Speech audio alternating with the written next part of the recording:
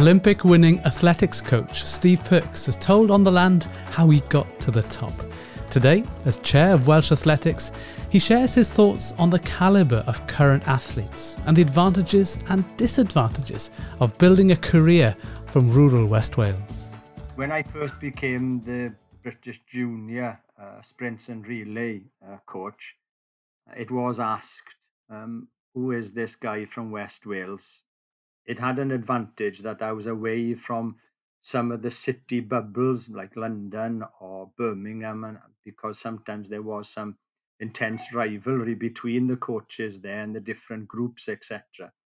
The disadvantage, of course, is that when it comes to competition, you have to travel quite substantially if you want to do well either nationally and, of course, internationally. You have to do a lot of traveling, which from the West Wales area can be at times interesting, to say the least. You know, we have a lot of clubs in the area. We have good coaches in the area.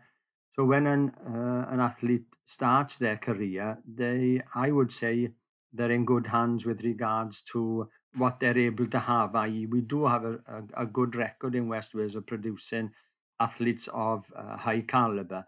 Like any sport, we'd like more facilities, but we do have areas within most of West Wales. Some of the athletes in the group that I help, they come from Tregaron, Cardigan, so therefore there's a real range coming to Carmarthen. That's only done through the help and support of families, etc.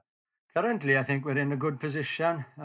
We are about to produce our standards for the Commonwealth Games for Birmingham. But by looking at the current standards and the current state of play, there are numerous athletes that can be nominated for the Commonwealth Games. The question for the selectors may possibly be some athletes have to be left out of those nominations because the Welsh Commonwealth Games team only has room for a certain number.